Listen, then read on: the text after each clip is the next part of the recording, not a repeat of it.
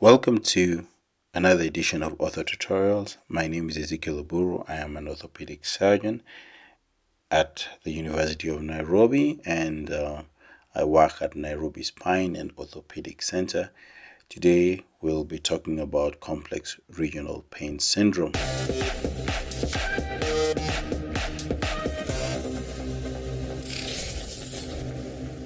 Complex regional pain syndrome refers to a chronic pain condition that is characterized by progressive worsening spontaneous regional pain without dermatomal distribution.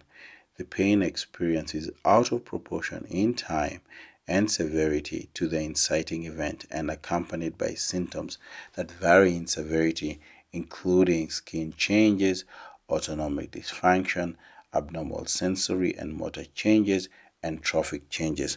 Complex regional pain may develop after major trauma, surgery, or minor injury and progress with a variable cause that ranges from self-limiting, mild symptomatology to chronic disease. In many cases, disease progression is debilitating and severely limits a patient's quality of life, creating a tremendous burden to both the patient and the families. Many a times the patient may complain that really no one understands how much pain they are undergoing, especially in view of the fact that the original trauma may not have been very significant. Complex regional pain develops after an inciting noxious stimuli to the affected limb. It can be divided into two types. There is complex regional pain type 1, complex regional pain type 2, and the difference is the absence or the presence of peripheral nerve damage, respectively, as demonstrated by either electrodiagnostic or physical evidence.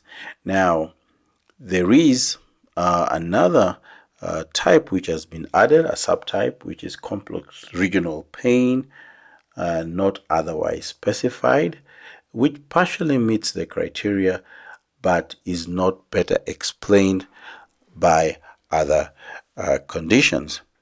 So, if we look at complex regional pain, the pathophysiology is unclear and is really controversial. There have been many advances in understanding complex regional pain, but the exact mechanism of the disease and the onset and progression remains unknown.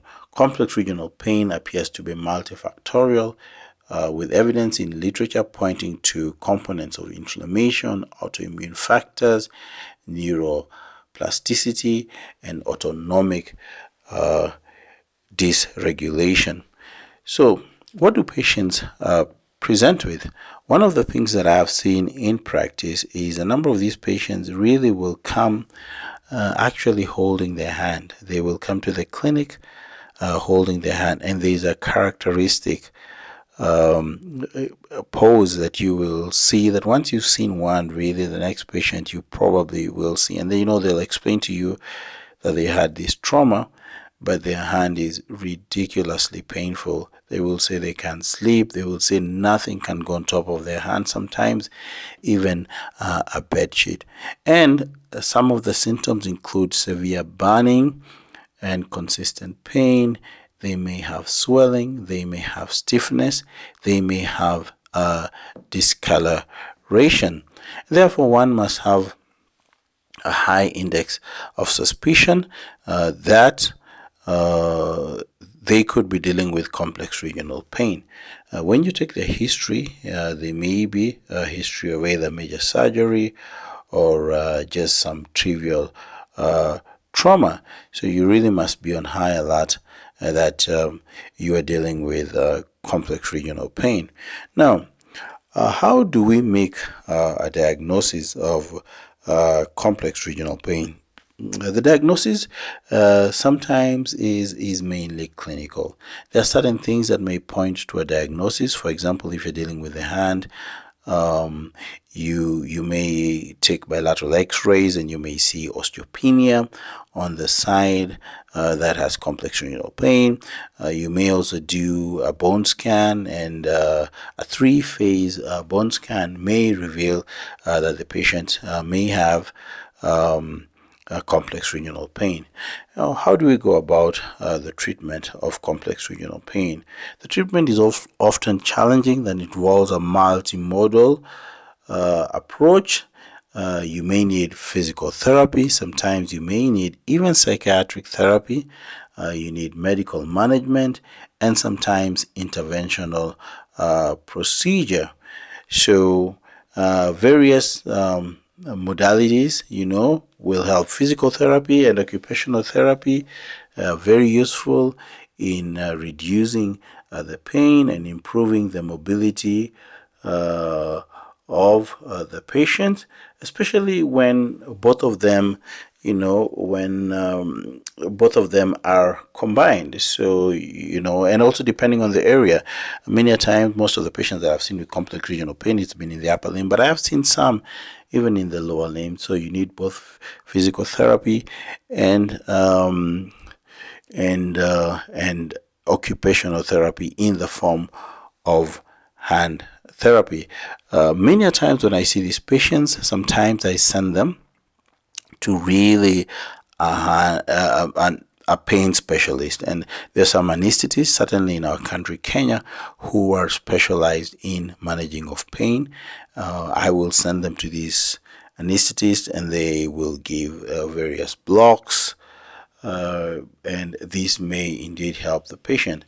The other form of treatments that have been described for complex regional pain include things like spinal cord stimulation, especially when more conservative therapeutic modalities have failed to provide adequate relief and improve quality of life. It has become common practice in some parts to use spinal cord stimulation. The other drugs that sometimes are used are drugs like ketamine. You may also have intrathecal baclofen. Biphosphonates, in recent years, it has been used for the treatment of complex regional pain. Though enhanced osteoclastic activity in complex regional pain type 1 has not been demonstrated, the therapeutic mechanism by which biphosphonates reduce the pain remains unclear.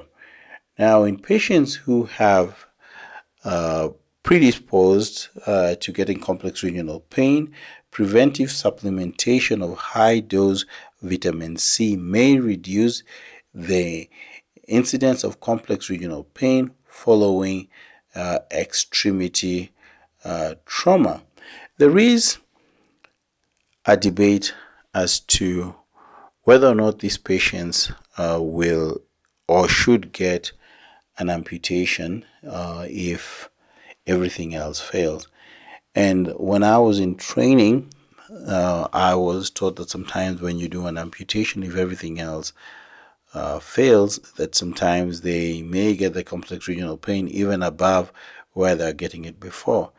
But some studies have shown that compared to non-amputees, patients who undergo amputation exhibit better pain scores, less disability, improved quality of life, and less depression. The decision to go an amputation for complex regional pain type 1 is controversial, and there is insufficient evidence to support significant benefit of the procedure. Sometimes it's the patients who will put pressure on the doctor to go ahead with the surgery, but I think the doctor really must have a very good and candid conversation with the patient. So this is one of the most challenging topics that one will be confronted with as an orthopedic surgeon or as a doctor, but one should always be willing and ready to have candid conversations about the various options that may be available. Thank you very much.